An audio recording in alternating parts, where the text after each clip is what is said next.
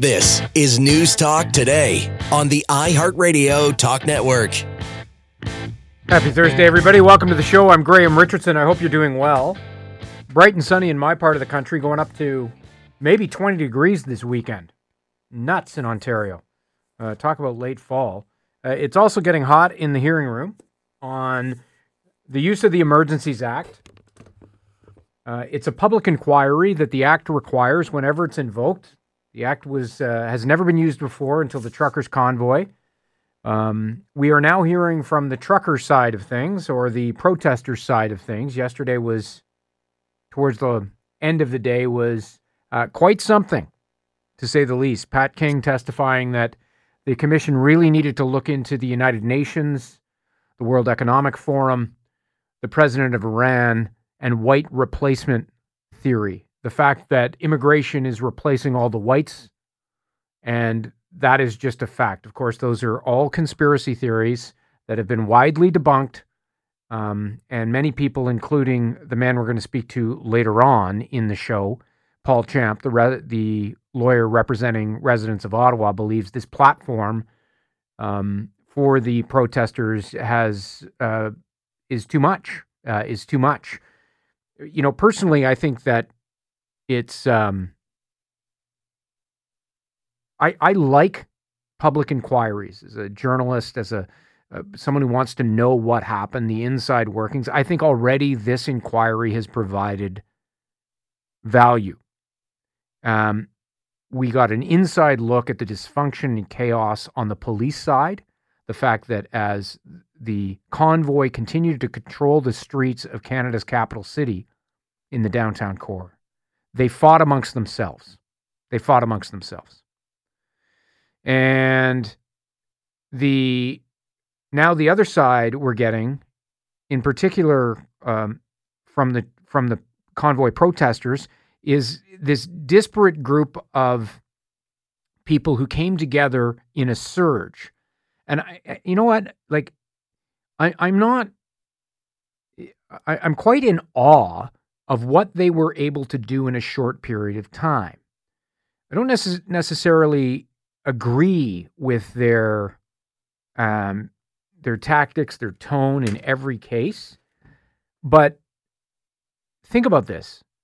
In a period of 2 weeks, they organized a massive fundraising campaign. They galvanized people on social media, and thousands of people within a matter of a couple of weeks. They were talking about this in early January or mid-January, and by late January, they were on the streets in Ottawa, having come from all over the country, many of them from Western Canada, Quebec, Atlantic Canada, and parts of Ontario. I said yesterday on Twitter, or I think actually today on Twitter, you know, like, getting Canadians to go out and protest anything is a challenge. And somebody said, "Oh, you're carrying water for the truckers." Come on. My point is that I really believe that the Prime Minister, when he said this was a fringe, they had abhorrent views. I mean, I think that's a simplistic, incorrect assessment of who was actually on the ground in Ottawa in January and February. I'm not dismissing the notion that many of them had fringe views and racist views. Some of them did. But by and large, as a group, I don't think you can just dismiss a chunk of the population like that, given how committed they were and how many of them there were. And that's what I meant by that.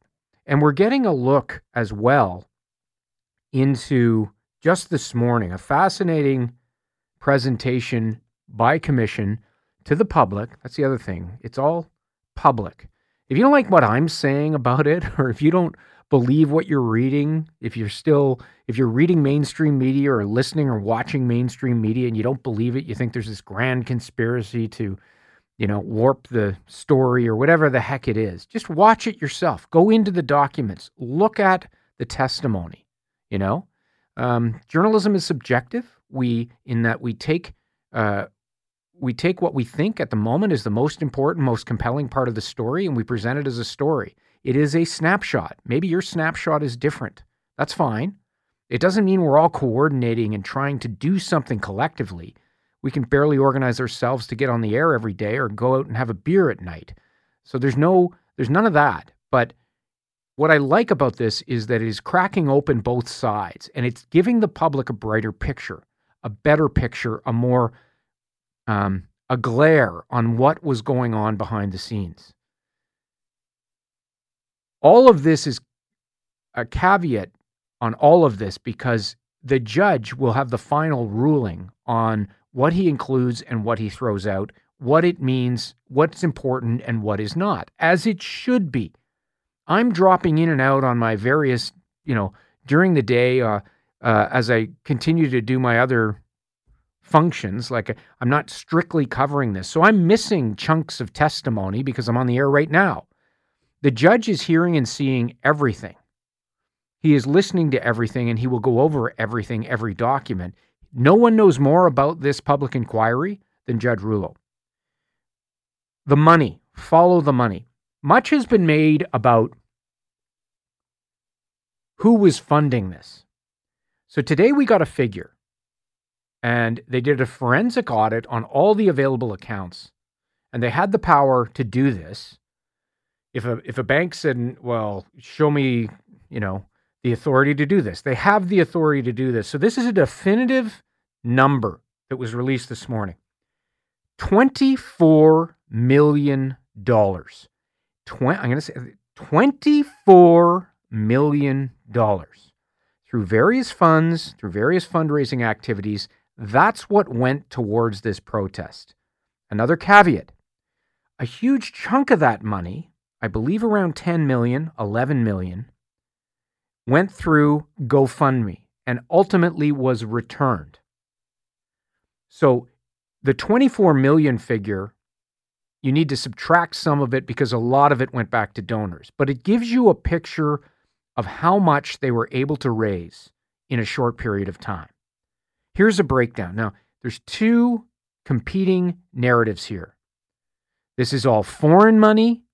This is nefarious Republican meddling in our American Republican meddling in our affairs, loving the fact that they're causing chaos for Justin Trudeau.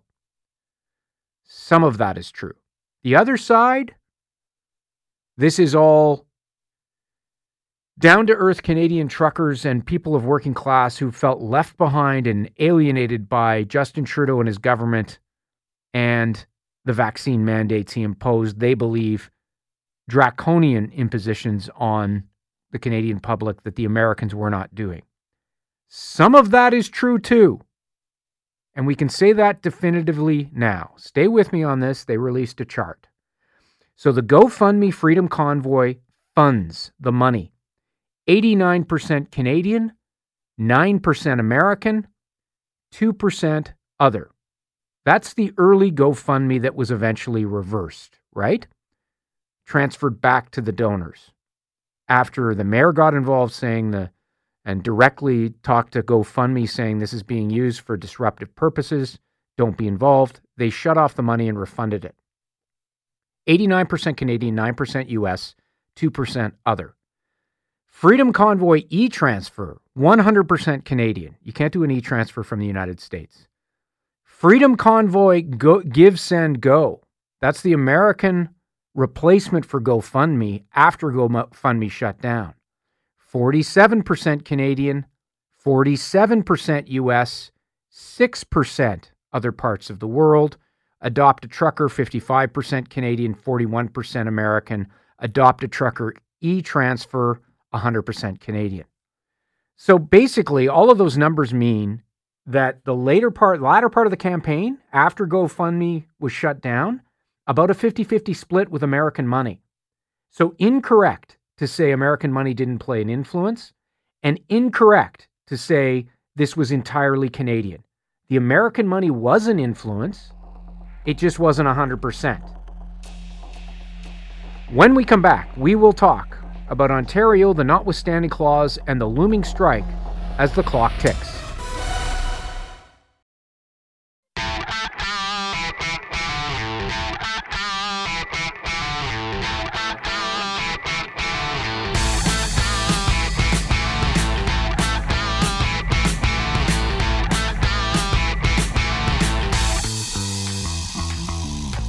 Welcome back to News Talk Today on the iHeartRadio Talk Network. Welcome back. I'm Graham Richardson. Lots of questions on and texts on what I just read out in terms of the funding for the trucker convoy. One of the questions, I'm curious to know how much of the total money from all donation sources came from the U.S. 20% of the total, 30% of the total. Let me just repeat it again. I know it's a bit complicated, I know.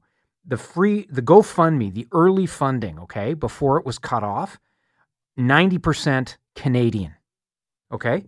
That's shut down, replaced by Give, Send, Go. Give, Send, Go, American, about 50% of that money came from the United States.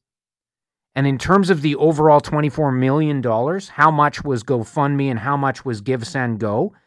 I believe GoFundMe was roughly 10 million, 11 million. The rest, so 14 or so, was the secondary Give, Send, Go. So roughly, and don't hold me to this, 14 million, multiple millions of dollars towards the end of the campaign, half of it American, half of it Canadian. The other big story we're watching, of course, is the pending strike, which will be an illegal strike, by the way. It's not a protest. If you walk off the job and you've been legislated back to work, that's an illegal strike. I'm just not going to call it a protest. I know they started to do that earlier in the week, but it's not. It's a strike. It doesn't really look like they're going towards a deal or talking or whatever. Just a few moments ago, here is the Education Minister, Stephen Lecce, in a Twitter video. He's just posted this. They demanded a nearly 50% increase in compensation or threatened a strike if they didn't get it. And I think the government has demonstrated that we will do whatever it takes to keep these kids in class in a normal, stable environment without any disruption that I believe they deserve after 2 extraordinary years of a pandemic and recent strikes that preceded the pandemic. And so we're here because CUPE, at the end of the day, has completely brought forth unreasonable demands. They refuse to withdraw their strike, and we have literally no choice. That's where we are as of this hour. That's the Education Minister. It doesn't sound like we are lurching anywhere towards an agreement, but you never know. You never know. These things are labor negotiations, and they can go right down to the wire, and sometimes they do. And this one is, we've got OPSU, another union, walking out in support. Alison Braley-Rattai is the Associate Professor of Labor Studies at Brock University. Alison joins us on the line. Thanks for joining us. Hi, Alison, can you hear me? Yes, I can. Hey, it's Graham Richardson. Thanks for joining us. No problem. What's unusual about this particular negotiation from your perspective and this particular set of labor issues between government and this union? Well, I think the big story about what's sort of unique about this is, of course, the fact that the government is trying to pass a bill that invokes Section 33. We've all heard about the Notwithstanding Clause. Mm-hmm. There's been a lot of commentary about that. That's sort of the most unique, if you will, aspect of this, although there are certainly many things about it that are, I would say, troubling, including the fact that the bill imposes a contract upon these workers rather than sending the outstanding issues to a neutral third party, which, of course, is, something that was available for the government to put into this bill. And frankly, I think the minister's comments that I heard a few moments ago are disingenuous. Now, how of so? course, I suppose, yeah, well, again, when you're doing contract negotiations, there's a lot of political posturing, and that will, of course, happen on both sides.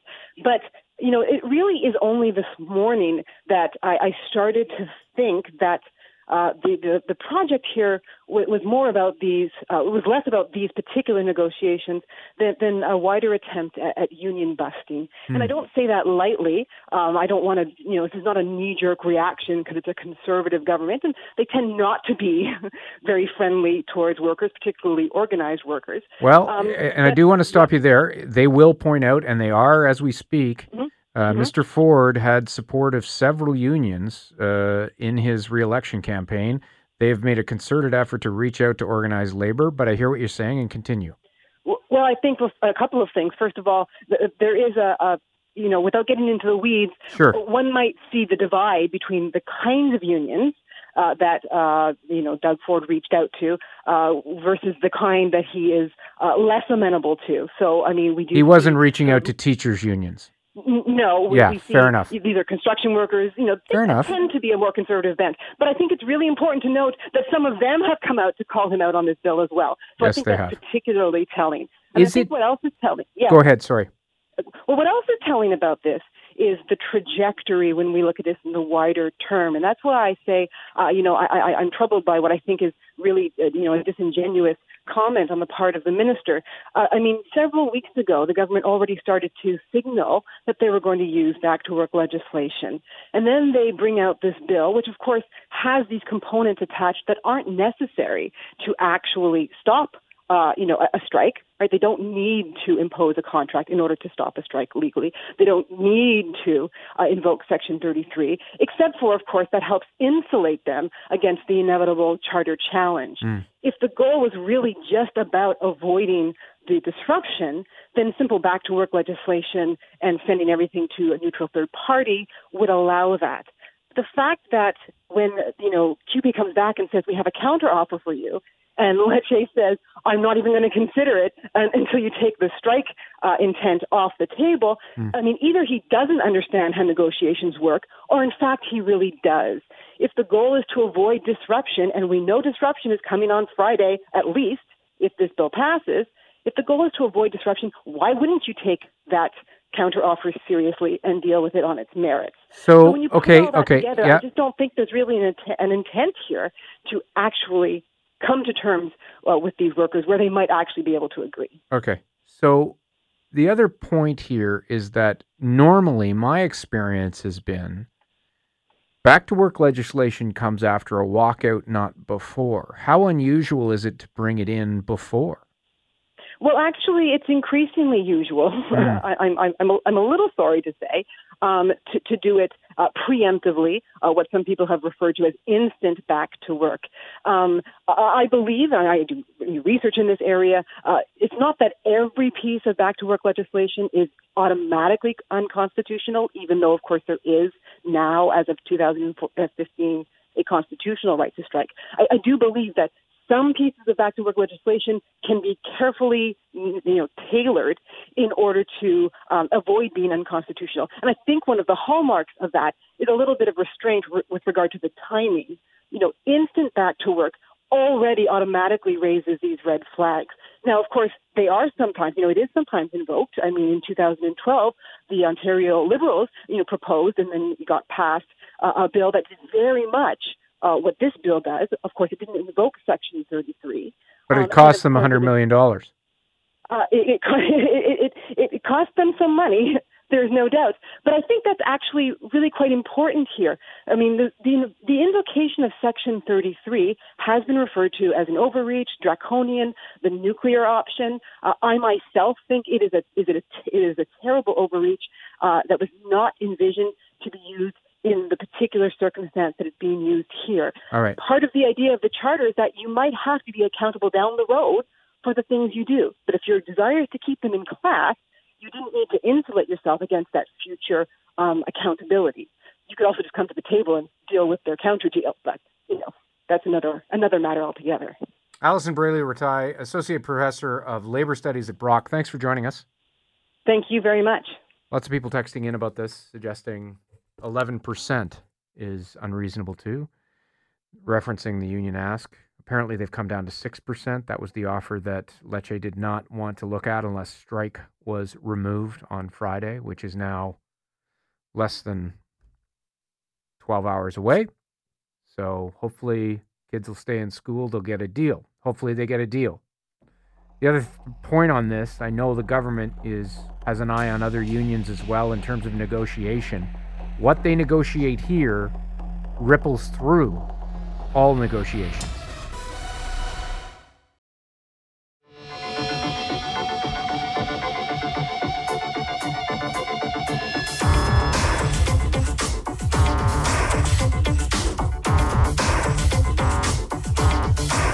News Talk Today continues on the iHeartRadio Talk Network. Good afternoon. I'm Graham Richardson. Thanks for being here. We're going to talk about what's happening in our hospitals, particularly children's hospitals, in just a moment. Before we get to that, more on the Freedom Convoy and the money. I want to clarify, and I want to give you more information. I talked about the percentages, where the money was coming from, how much money. The Canadian press has done an excellent job of tracking the flow and where it went and how much actually was paid out. So the 25 million figure is how much was raised overall through e-transfers, cryptocurrency, GoFundMe, Give, Send, Go. But only 1 million of it was actually spent by the convoy's various organizers. So 1 million. 18 million refunded to donors. The rest of it locked up in escrow. So basically lawsuits and that sort of thing, particularly on Paul Champ's lawsuit. He's the lawyer who's going to join us after the 1 o'clock news.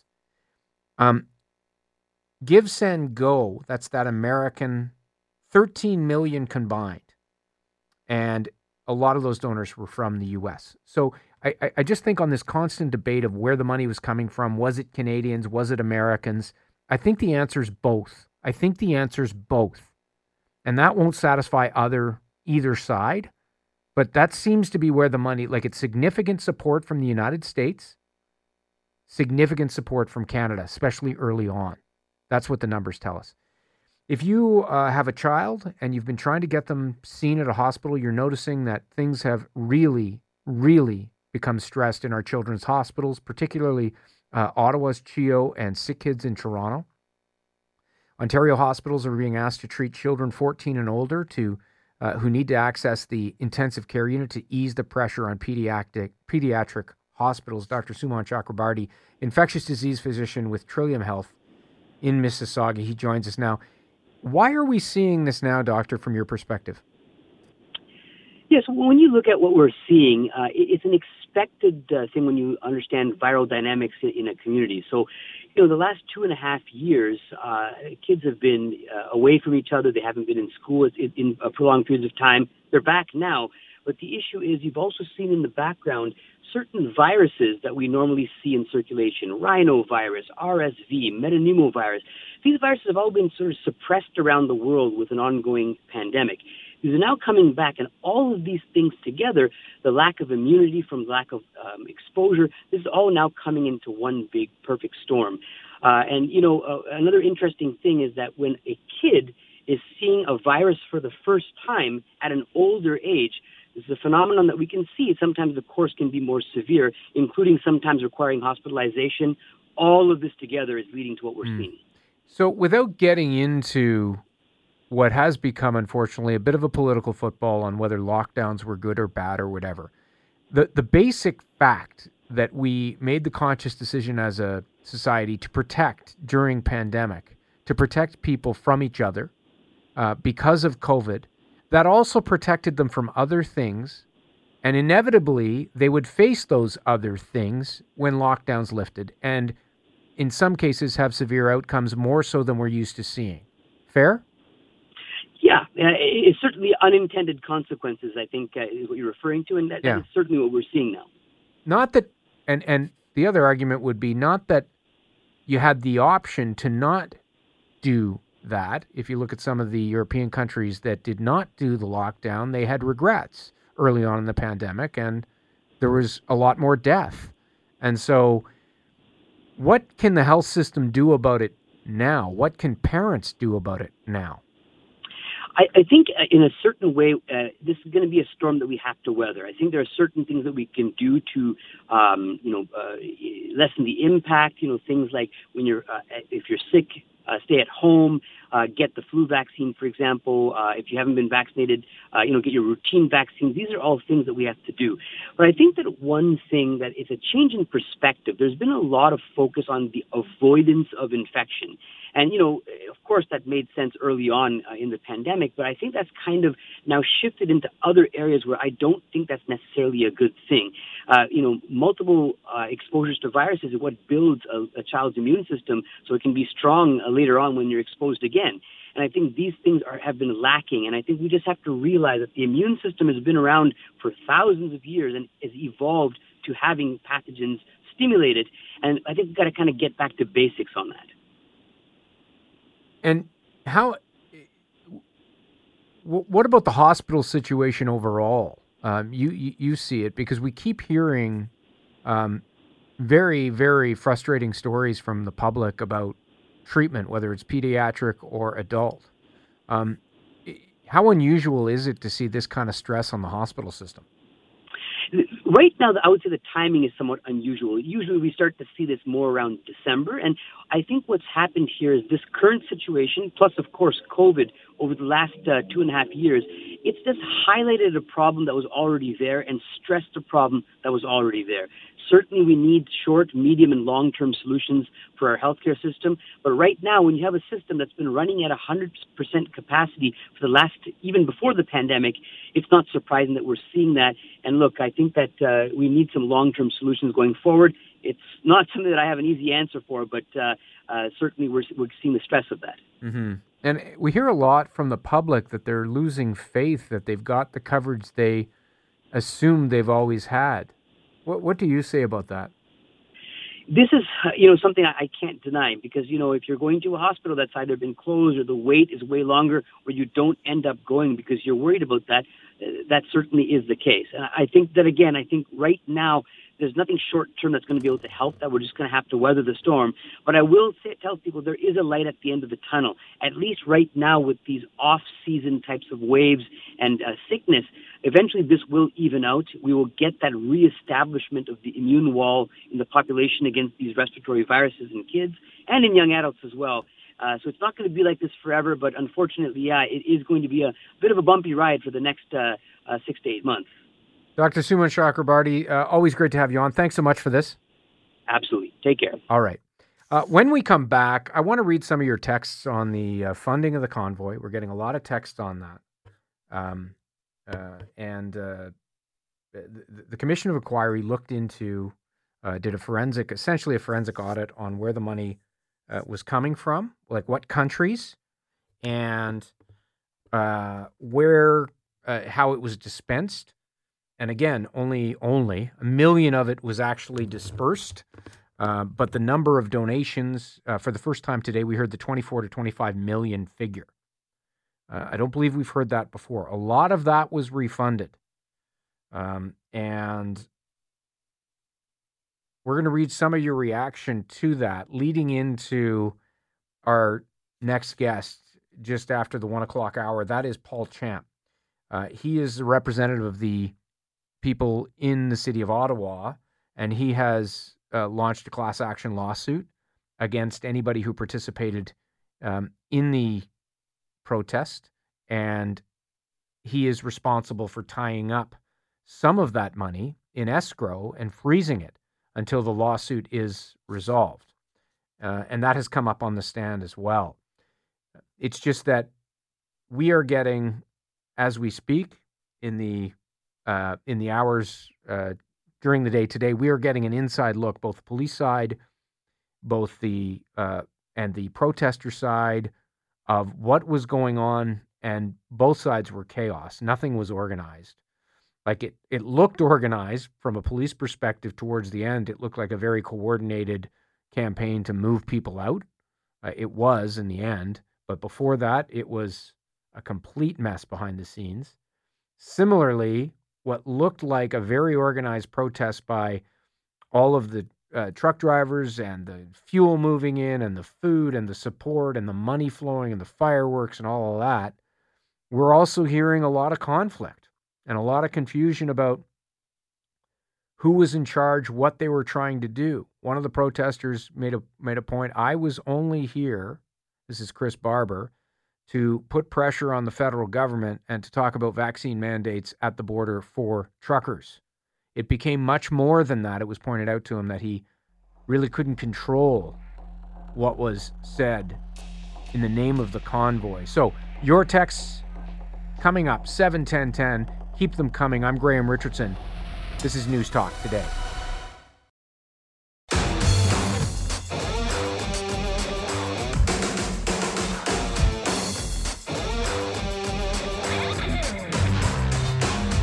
You're listening to News Talk Today on the iHeartRadio Talk Network.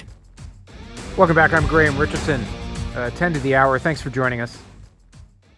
We're getting a lot of reaction, obviously, to the money and the public inquiry that's released, an audit, essentially, a report on an audit about where the money came from, where it went.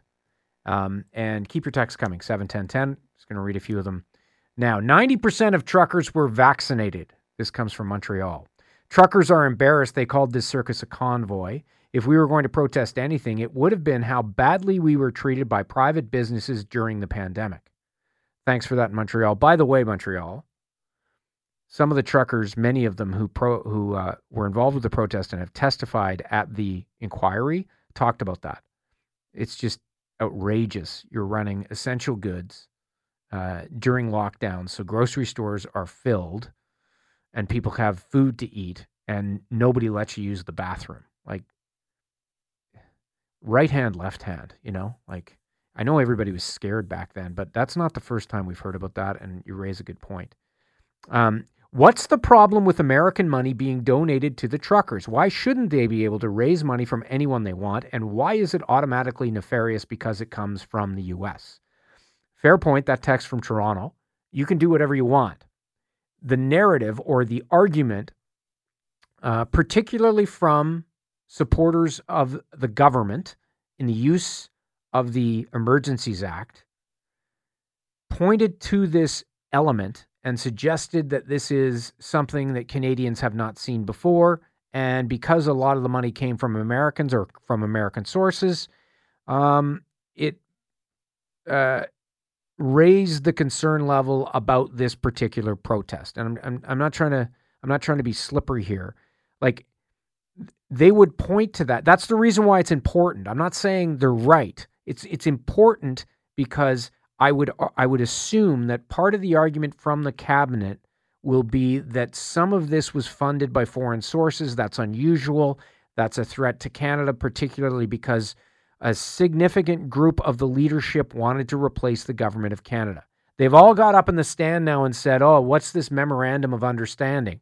We had no idea what that was.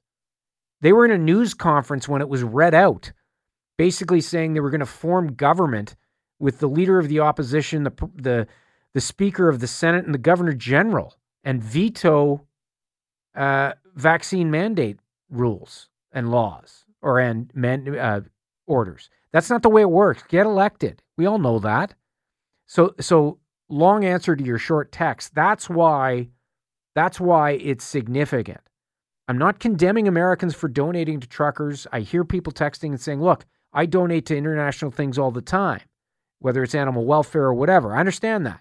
And it's the internet. You're free to do whatever the heck you want, in terms of donations. But the reason it's important is that the money was a big factor. The funding of it was a big factor because they had lots of supplies coming in. And the impression was that, and is, that they were funded from Canadians, yes, but also from Americans and other parts of the world. Now we know the numbers. That's why it's important. I'm not working class, and I donated. So did a number of non-working class Canadians I know. Fair enough. No foreign money, and it showed the support. Well, okay, there was foreign money, technically. I mean, America is foreign, right? America's a different country. 47%. This text, I'm just gonna read this. Dude, what I see on YouTube is the actual question and answers, but I never see this on CTV or CBC because MSM wants to control the narrative. This is why MSM has lost all credibility to report honestly. Okay. Hey, dude, CTV, CBC, Globe and Mail, The Star, CPAC, everyone is streaming the Q&A to their website live. You can go to ctvnews.ca and watch it right now. What you're watching on YouTube is the same feed. We offer a variety of services to the Canadian public, newscasts, talk radio, and And part of our process is disseminating what's most important for people who want to watch that format. And we make stories based on some of the testimony. So that's not a conspiracy, dude. That's the way we disseminate information and decide what's important for you to watch, including criticism of the Trudeau government and including the chaos that was happening behind police lines as they struggled to actually do anything. Pat King wasn't even part of the convoy until it got popular. If you watch the live streaming on Facebook during the convoy, he was hardly there to be seen. He's using his platform for his own purposes. If only the media investigated during the convoy. Part of the testimony earlier in the week was that they wanted him in there because he had a large following. And actually, they used him, as you say. It's actually kind of the other way around. He's using his platform for his own purposes. They wanted him in because he had several 100,000 viewers on Facebook. The inquiry has no teeth. Politicians won't answer questions. It is bull, from Pickering. I don't agree with that. No, it's not. You ever seen Justin Trudeau testify in front of a judge under cross-examination from a number of lawyers? It's not a committee. Different format. He has to answer the questions. Same with all the cabinet ministers. I'm going to go wild. I'm going to offer a wild bet here. Justin Trudeau's testimony is going to make a lot of news. A lot of news. You're going to learn things from Justin Trudeau about the convoy and what his motivations were that you don't know today. And it's because of the public inquiry. They have to call the public inquiry when they invoke the act, by the way. That's part of the law. That's part of the law. So I just don't accept that. It's easy to sit there and say, nothing means anything.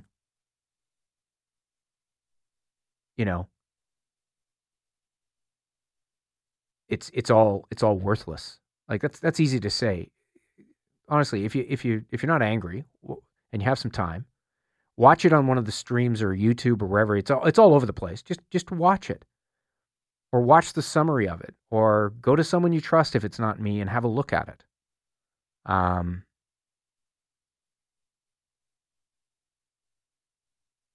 This is interesting, because of what I covered the convoy myself. This is Don from downtown Ottawa. Hi, Graham. Listen, I have a real problem with the way you've increasingly been defending the convoy people.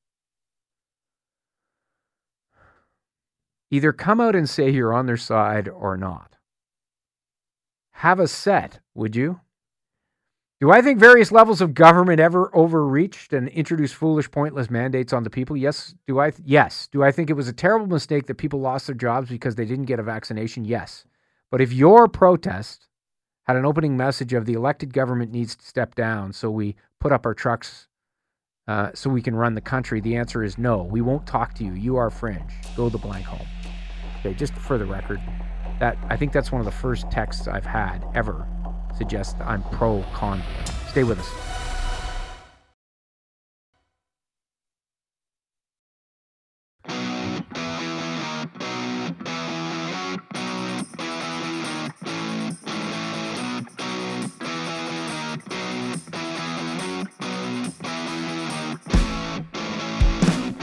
News Talk Today continues on the iHeartRadio Talk Network.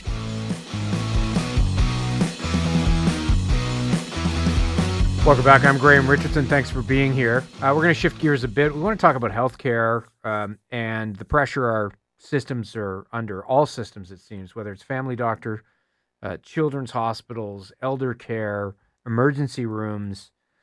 In the last several months, I think we have seen it basically just a lot of the assumptions we made about the system we have, I think have kind of fallen away. Like you just don't know. It's a real roll of the dice going in there now. Children's hospitals in the province across Ontario, and it's true across the country, but they're under such pressure now, they're making adjustments like 14 plus They're moving younger kids into the adult system. They're asking people to do that. If you've got a 14, 15-year-old normally goes to a children's hospital with something, don't do that now because of the pressure. I'm in Ottawa. They are reshifting staff around at the Children's Hospital, CHEO, Children's Hospital of Eastern Ontario. They are delaying surgeries, non-urgent surgeries, they call them, to staff up acute care, critical care, and emergency rooms. Tammy Di Giovanni is CHEO's Vice President of Clinical Services. The hospital is well beyond its capacity, wait times historically high. And looking at how we triage those appointments so that the urgent patients still go ahead, but that we're able to free up staff and space to be dealing with the surge that we're seeing. And similarly on the peri-op side is looking at the surgeries and making sure that the most urgent go ahead, but really recognizing that anytime we're doing triaging, even though we say that we're doing this all the time, this is a whole other level that is important and is challenging for us, and most of all for patients and families. So this is not normal. Dr. Mona Jabour is the interim chief of the Department of Pediatrics at CHEO, and the Dr. Jabour is talking about how every hospital is facing this in one way or another. You know, every hospital is experiencing this a little bit differently, but I would say we're all going through the same situation. What's unique in our community, in our region here, is that there is very little pediatric expertise beyond beyond the city of Ottawa, and there are a lot of children that are dealing with these various viral illnesses that the COVID, RSV, and influenza, and they're all happening at the same time. They're all happening at the same time, and the hospitals are absolutely stretched. So give me a text, 71010. What are you doing, whether it's children or your own healthcare? How have you adjusted? The other concern here, have you adjusted? Are you avoiding going because of the kind of shape the system is in? And that has consequences. Because people who delay, we found that in the pandemic, people who delay or don't go for a variety of reasons, it's bad for the healthcare system as a whole, because problems are exacerbated the longer you wait. And we've seen that the delayed treatment. But, at the same time, when you've got walk-in clinics that are refusing walk-ins, and you've got people of all ages who don't have family doctors, what are you supposed to do? What are you supposed to do? I think about families with young kids who don't have a family doctor. I mean, we've done stories locally here where there's people who have an 18-month-old child who's never seen a family doctor, and they still can't even get on a waiting list. So it's obvious why there's pressure on the emerge, and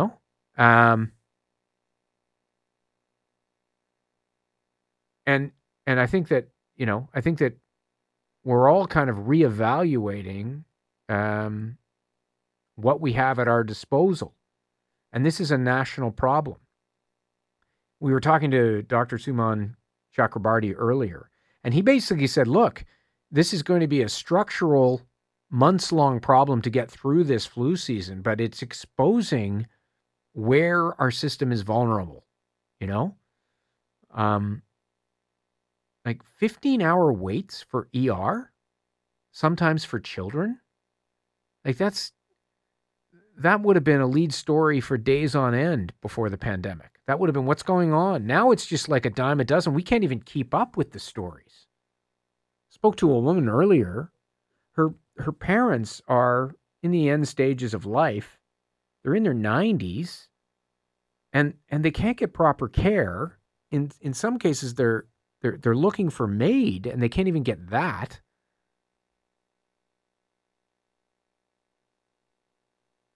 It's just, I got U.S. insurance because the system stinks.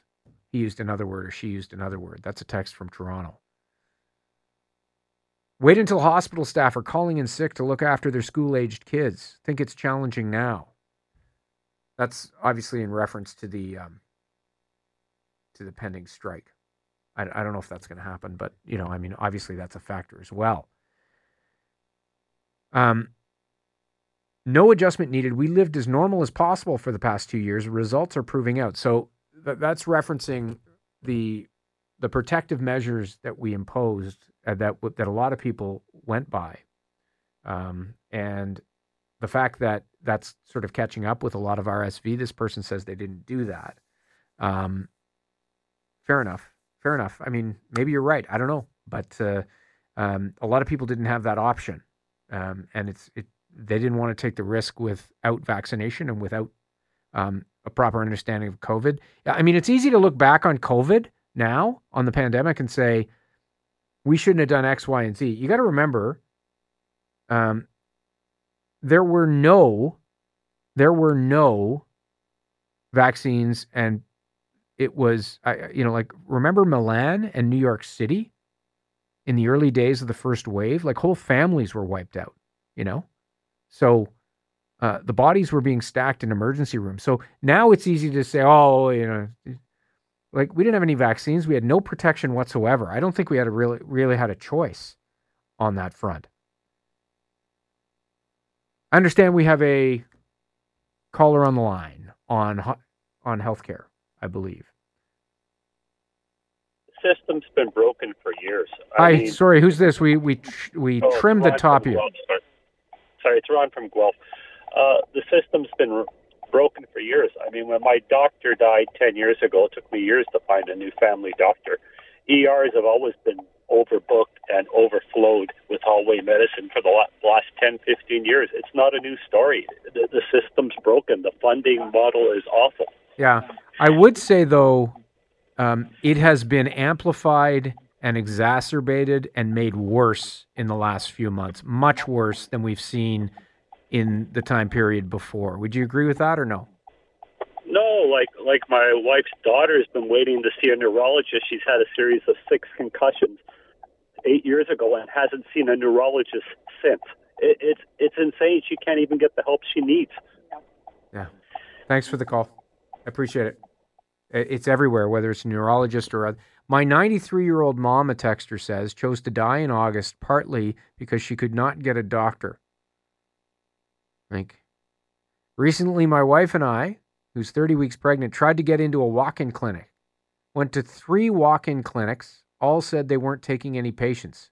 30 weeks pregnant. There has to be a better way here, Hire back the nurses that were fired for their medical choices. Even Pfizer admits vaccines don't stop. Okay. I don't think the significant number of nurses lost their jobs over the vaccination issue. I honestly don't think that would make much of a difference. I'll look into it. I don't think there's a significant number that I've seen. I believe here, for instance, the Ottawa Hospital, we checked into the numbers a few months ago. I believe it was a handful, but we'll check. When we come back, Paul Champ will join us on the Emergencies Act inquiry. He's a lawyer with standing at the inquiry.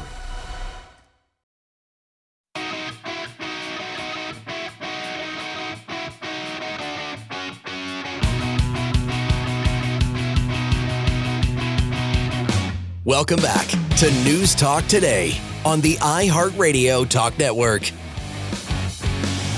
Welcome back. I'm Graham Richardson. Thanks for being here. We've been watching the inquiry into the use of the Emergencies Act, and there is virtually every hour there appears to be new information coming out. Yesterday, quite a day with convoy members like Chris Barber and Pat King testifying. One of the lawyers questioning these people is the lawyer representing the people of Ottawa downtown.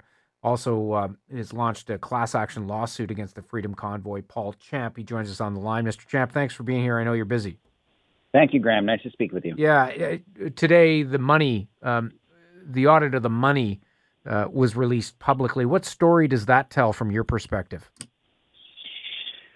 Well, it's quite a big, broad story. I mean, the organizers used some crowdfunding platforms, initially GoFundMe and then Give, Send, Go, and they raised a tremendous amount of money through those platforms. Much of it was outside of Canada. Significant amount of money, several millions of dollars, came from people in the United States and in other countries. And we also learned that they raised a number of money, just like directly people sending them e-transfers and so forth. So my reading of it too, that it appears in the latter stages with GoFundMe shut down and refunded, Give, Send, Go was more American, but still a 50-50 split.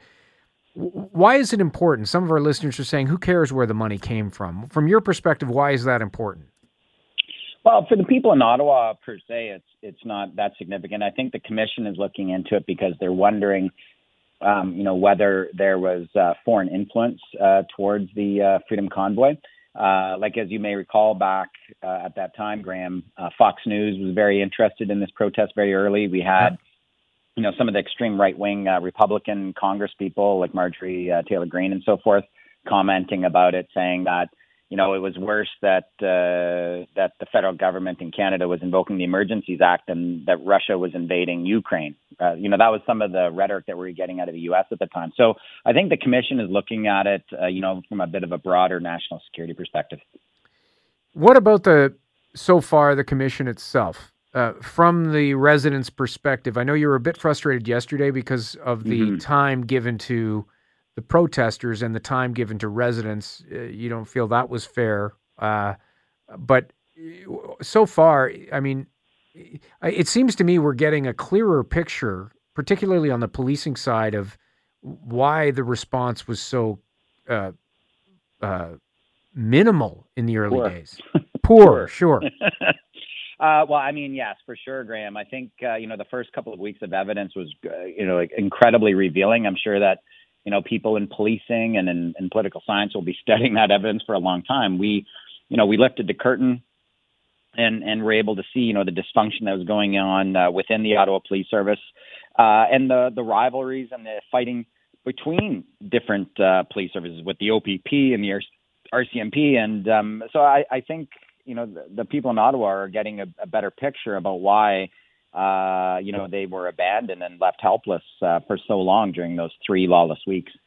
I wanted to ask you about Pat King. At one point, he suggested that your lawsuit, I believe, has frozen an account that he has. What's he talking about there? Well, in mid-February, while the protests were still ongoing, we brought a motion called a Mariva injunction, where we wanted to freeze the bank accounts of all the people who we thought were providing the main funds to the trucks to keep getting fuel, keep getting food and so forth to remain on the streets of Ottawa. And Mr. King was one of them. So we did. We got a court order freezing his bank accounts and many other bank accounts of the key organizers because he was receiving e-transfers. People were giving him money from across Canada through e-transfers. We seized his money, his account. The others, we worked out an agreement. They could show where the money came from, and those monies that were donations, they paid into an escrow fund, which we have control over to hopefully one day, compensate the people of downtown Ottawa. Mr. King is not engaged with us, so that entire account, which holds a little over $100,000, has remained frozen since that time. Wow. How much money do you have in escrow? Can you say? Yeah, it's about $5.5 million. $5.5 million. So we heard today that a lot of the money was refunded through GoFundMe. So of the $5 million, is that is that after GoFundMe refunded? It's a little bit of all. So there was about $10 million that was raised through GoFundMe, but only $1 million was given to the convoy organizers, Miss Leach. Mm-hmm. But it was in her TD bank, that $1 million, and TD actually froze it before we did because they were concerned about what it was being used for. So we got that money paid into the escrow, and then there's another $3.5 million that was the Give, Send, Go money from the Freedom Convoy fundraiser, and then there was another fundraiser called Adopt a Trucker, where we got about $400,000 out of that. And then there was also Bitcoin. We seized nearly $400,000 worth of Bitcoin as well. So all of that eventually, if you win, will be dispersed to whom? It's kind of hard to measure who. People who are residents, people who reside within the occupation zone, as we call it. We've plotted out where the trucks were primarily, and through other evidence of people with videos and so forth of what were the most affected areas. And so people who resided in Ottawa in that zone will be compensated at the end, as well as also people who were workers in that zone, who were employees where businesses shut down because they couldn't operate, will also be compensated. How far away are you from that, being in front of a judge or in court? Well, we were in court all the time. I was in court this morning on it because today we expanded the lawsuit to sue Give, Send, Go directly. Because Give, Send, Go was not simply being a crowd-sourcing fundraising platform. They were actually assisting the convoy organizers directly with some of the documents that we've now been able to obtain. We see that they were, when they knew that the convoy organizers were having trouble opening bank accounts and so forth, because all banks actually started taking action against them first because of the illegal activities, Give, Send, Go went out of its way to try to create separate accounts to get the money in the hands of those protesters. So we're arguing that they're liable for it as well. So we've got that motion ongoing. They're bringing another motion against us in a couple of weeks because they're trying to get access to the escrow funds to pay for their legal costs. So it's a lot of legal fighting, Graham, but I'm very optimistic we're ultimately going to be successful for the people of Ottawa. You can't use anything that comes up here in your lawsuit, right? Because it's a public inquiry? No, that's not entirely accurate.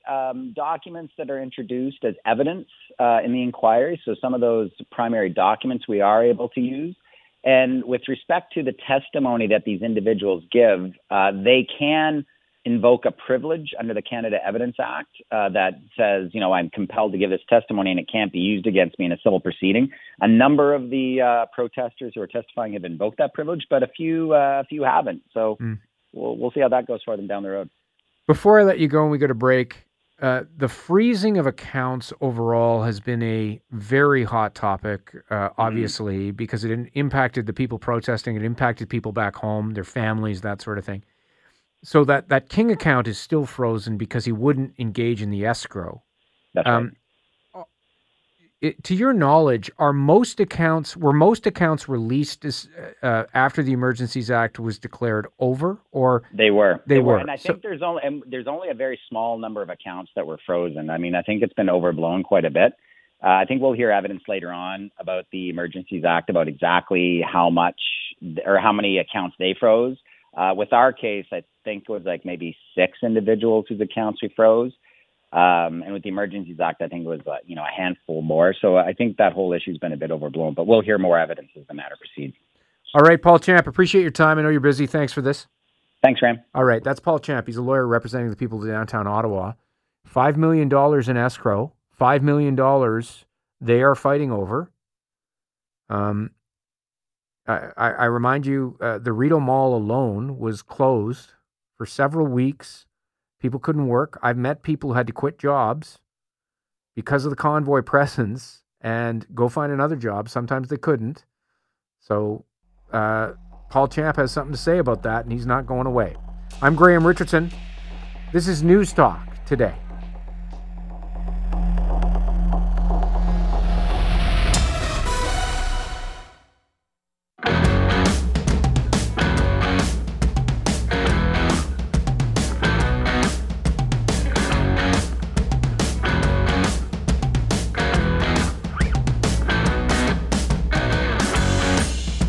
This is News Talk Today on the iHeartRadio Talk Network. Welcome back. I'm Graham Richardson. We are watching the Ontario labor situation very closely, not only because it impacts thousands, hundreds of thousands of families, really, starting tomorrow. If they're going to ignore back-to-work legislation, they're probably not going to do it just for one day. OPSU, another union, is walking out in solidarity tomorrow. The premier has just been seen walking from one room to the other with not a great look on his face, like he says he's working on it. So I don't know what he's working on. It doesn't appear the two sides the two sides are talking. We have just heard from Stephen Lecce, the education minister, about some of the issues from the government side. The union is saying basically you will not negotiate. The union floated a reduced ask, a lower ask. They had been asking for $3.25 an hour, $3.25 an hour raise for their workers, some of the lowest paid in the education system. The government translated that's an 11% increase, they said, over each year over the life of the contract. Government said they can't do that. The union came back last night, yesterday at some point. That number had gone down to 6%. Government says we're not even going to look at it if you're still going to threaten to strike. That's where we are, and that's where we've been. It doesn't look like we're anywhere close to any kind of a deal. So this is kind of what we're watching. Sorry, who is this? We do have the union. Sorry. This is Fred Hahn with the Education Workers in Ontario, CUPE. Here is the head of the union. Our members have been here and ready to bargain. They've been bargaining with the government for months. They did present a counteroffer. The sad reality is that the government has said it won't even consider it. The minister talks about options. There are real options here. They could actually come to the table and actually bargain with us. But you see, they think they don't have to because they have a piece of legislation that is draconian. Text us at 71010. Where do you stand on this? We're getting a lot of people saying they're with the union, but we're getting a lot who are fatigued with the idea of strikes, and why teachers' unions and education unions seem to always be the ones who, I don't know, fight the hardest, threaten the strike. They have a lot of power. They have a lot of power because, you know, you've got 18 years of your kid's life, generally speaking, 17 years, you know, whether it's, started at 4 years old in junior kindergarten all the way up to the end of high school. Your life, major parts of your life, of course, are predicated on the notion that in the school months, you're going to have a place where kids can learn. This is a deep-seated major dispute. The use of notwithstanding has caught a lot of people by surprise. But I find it just really interesting that the same noise, like the Premier, the Prime Minister called the Premier last night about this and said it was inappropriate to use notwithstanding. And, you know, I said this before on the show that he wasn't nearly and isn't nearly as engaged in Quebec's use of this. So of the notwithstanding clause. So I think that what he's saying is that in certain circumstances, even though he's opposed to the use of the notwithstanding clause, he's more opposed to Ontario's. I also think it's more politically safe for him to raise these questions than it is in Quebec, because it's viewed differently in Quebec, and he's from Quebec. But people in Ontario and other people who are watching this have noticed this. Like, it is a contradiction, you know? The union won't drop their strike mandate, so whatever. Where is Ronald Reagan when you need him? Air traffic controllers. You have 24 hours to get back to work or you're fired. Yeah. You know, the American, that was a famous move by Reagan that he, you know, seen as a positive in conservative circles, of course. There is labor law in Canada, though. You know, we have stronger labor laws. You can't just fire them all.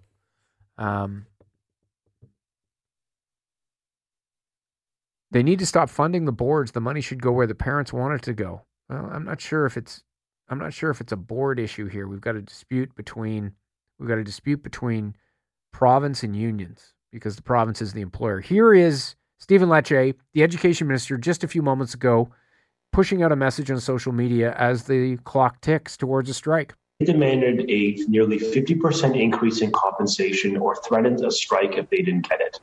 And I think the government has demonstrated that we will do whatever it takes to keep these kids in class in a normal, stable environment. without any disruption that I believe they deserve after 2 extraordinary years of a pandemic and recent strikes that preceded the pandemic. And so we're here because CUPE, at the end of the day, has completely brought forth unreasonable demands. They refuse to withdraw their strike, and we have literally no choice. Okay. That's the government perspective. Union says they do have a choice. They can negotiate. Government says absolutely ridiculous ask. The other thing at play here, what the government won't say, because they, but they've got their eye on other agreements too, right? This is the first one out of the gate, and if they give 6 or 7 or 8 or 5% here, they're bound by that for other agreements, not legally. But the other unions will look at that and say, that union did not settle for 2.5 or 1.25 or whatever it was. So we're not going to either. They fought, threatened to strike, and they got a higher number and a better deal. I mean, obviously, they're going to have to come together at some point and get a deal. Or we're going to have an imposed deal through the legislation with the Notwithstanding Clause, and a lot of wildcat action that is going to be incredibly disruptive. The government is also talking about, I mean, if you go out on an illegal strike or a strike that's against the law, there are obviously big fines. The union could face $500,000 fines. I think the number for individuals is thousands. It's 4,000. Are they going to be going after every single one? No. Are they going to go after some? They probably will. I don't know. I mean, if they're not going to go after zero, are they? After basically bringing in back to work legislation, and they defy the back to work legislation and they don't fine anyone? I don't know if that's going to happen.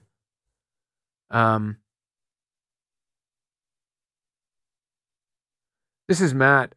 People have an opinion against the strike.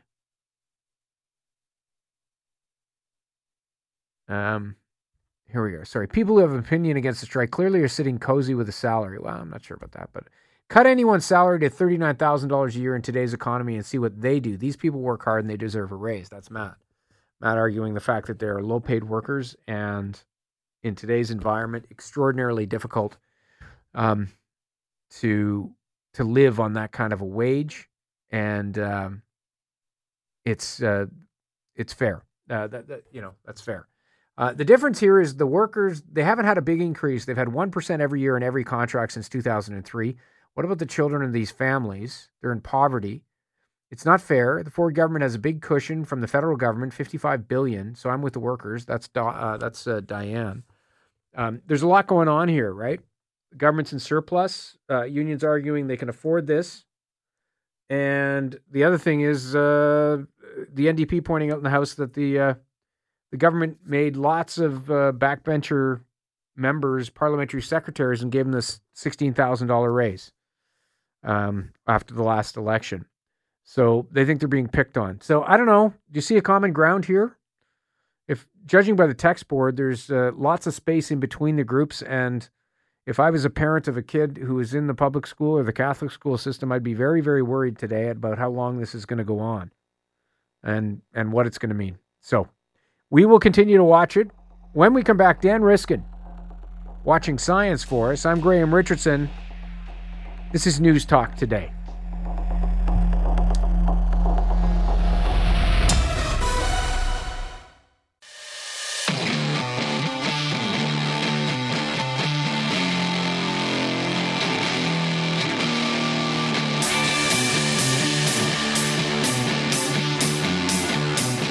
This is News Talk Today on the iHeartRadio Talk Network.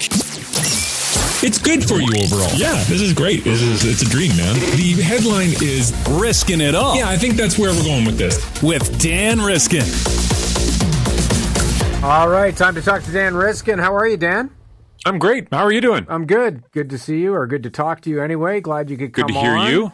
Tell me about the lunar eclipse and the time zones. And I love it, the reference to blood moon, because that immediately speaks to me of the fall sky and that special looking moon that we sometimes get. Yeah, I like that they call it a blood moon too. I mean, it's a blood beaver moon, right, which is even better. I mean, no beavers were injured in the making of this eclipse, so don't worry about that. But the November full moon is called the beaver moon because that is a time when historically in North America, people have harvested a lot of beavers to make pelts or to get their pelts to make fur coats for the winter. And so November full moon is the beaver moon, and the blood moon is a full lunar eclipse because when the shadow of the Earth covers the moon, because the sun's behind you and the moon's in front of you and the light can't go through you. So there's a shadow that projects onto the moon. It doesn't quite take away all of the light. What ends up happening is that the moon is still a little bit lit. And if you can imagine, it's like there's a sunset or a sunrise or whatever you want to call it all the way around the Earth in this red color that's going around the edges of the Earth. And that's what lights up the moon. And that's why it has this blood red color. So it's the same reason that the sunrise and the sunset are red. That's why the blood moon is red. And so this is going to happen on Tuesday, November 8th, very early in the morning. And so, you know, there's a whole thing where it starts to dim a little bit because there's something called the penumbral eclipse and all this stuff. But the real bite out of the moon starts at 5:16 a.m. on Tuesday. That's Eastern time.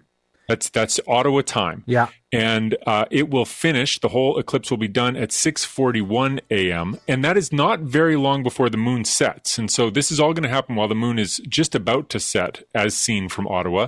People in Vancouver don't have this problem. They can look up and watch the eclipse. But for Ottawa specifically, the moon you're almost going to miss it, but you will catch it. So as long as you're willing to get up kind of early between 5:16 and 6:41, and you look to the west, you'll be able to see that eclipse, and the maximum eclipse will be right at 6 a.m. So that's easy to set your alarm and go outside and look at the blood moon. Reasonable time. Now, is this one of these ones? Does it matter in the city? Is it better outside the city as always? You know what? It's going to be fine anywhere. I mean, if you can get out of the city, you're going to have a much more spectacular experience. One of the coolest things about a lunar eclipse is the way the stars come out. So, my coolest eclipse experience, I was on a bat expedition in Belize, and I didn't know there was going to be a lunar eclipse, and it surprised me. And so I remember we had finished catching bats for the night, and we were sitting out in the dock, overlooking the water, middle of the night, and all of a sudden the moon starts looking weird. And as the eclipse happened, I mean, we clued in, but we didn't have cell phones back then or anything like that to sort of look up what was going on. So we just sort of had to take it in. But as the eclipse went forward, more and more stars came out. And so that's one of the advantages to being out in the country if you can pull it off. But even if you're in the city, you'll be able to see the blood red moon for sure.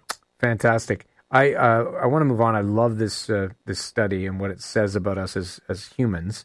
A wide-ranging, large study basically saying stay in touch with friends and colleagues, not just really close ones. What does this tell us? Yeah, this is it's a paper in the Proceedings of the National Academy of Sciences. So it's a prestigious journal, and it's a great journal because it covers a lot of different things, and sometimes there's some real surprises in there. And that's where I came across this one. And based on a couple of different polls that they asked people some questions, about 50,000 people in total, in the U.S. and in France and internationally, they were asking people about who they'd spent time with in the last day or the last week, and then they were asking people how happy they were. And they found that having spent time not just with people that you're really close to, but with a broad range of relations. So they talk about the diversity of relations, and they're not talking about how diverse the people are in terms of where the people come from, but diversity in terms of where they fit into your life. Coworkers, family, close friends, somebody from high school, whatever it is. The more diverse that assemblage is of people that you're spending time with, the happier you're going to be overall. And that's kind of a surprising result, because you would think, or I would think anyway, that you should just stick with your closest friends and that's going to bring you the most happiness. But it turns out that the diversity of interactions that you get from being with people that you know in different ways feeds your soul in a way that just always seeking out the same kinds of interactions does not do. Did they talk about like length of time or how people measured their happiness, or did they just ask people, are you happy? Yeah, I'm trying to pull up the exact wording, but it's something like overall, with everything weighed out, how happy would you say you are on a scale of 1 to 10 today? If you imagine happiness as a ladder. Sure. So it was a very general question that they start with. And then from there, then they start saying, okay, in the last week, how many different people have you spent time with and how do you know them? And so people had to sort of categorize the different relationships that people that they'd spent time with. And this robust correlation came about. And so they found it with U.S. people. They also found it with a bunch of people in France. And they did another survey across a whole bunch of countries. And I think there were 8 countries in their survey, and it was robust across that international survey as well. And so it's surprising. I mean, there's a neat study that was done before this where they showed that the happiness a person has from interacting with someone is high regardless of how well they know them. And so if I take you into a laboratory setting and I get you to spend time with one of your close friends, and then I rate your happiness afterwards, and then I do the same thing, but instead I give you somebody that you've never met before, you're going to come out of that room with pretty similar happiness scores. We actually, people tend to enjoy spending time with other people, even if they don't know them beforehand. And we underestimate this all the time. We always think that, I don't want to meet a stranger. Oh, new people. I got no time to meet new people. But I've got enough friends. You're fortunate. You're an interviewer, so you're always meeting new people. I am meeting them, yeah. But that notion, I've got enough friends, I'm old enough, I don't need anybody new. That not necessarily, people might want to relook at that. Absolutely. Actually, there's a funny paper that they cite where it shows that somebody is just as happy walking out of the lab if they've spent time with a total stranger or their romantic partner. And I thought that was a pretty funny, surprising result. That's good. Yeah. Dan Riskin, always appreciate you talking to us. It's good to be acquainted with you, be friends with you on the radio. Thanks so much for this. It's good to have you in my diverse array of relations as well. Thanks a lot. Have a great day. That's Dan Riskin. This just moving on the wire, CP Wire, just moving this on the education situation in Ontario. The Ministry of Education telling school boards ahead of education workers' strike on Friday to make every effort to keep schools open, otherwise pivot to remote learning. Government's expected to pass the bill today, imposing the contract, steep fines if they don't comply and they walk off the job. The union is saying it will start a strike Friday until further notice, even if the legislation passes and makes a walkout illegal. So there we are. We are nowhere near a deal in Ontario, and that's just really unfortunate. So here we go. And what will this mean for other teachers' unions, other provinces? People will be seeing this, and the unions and their members are looking for a significant bump up.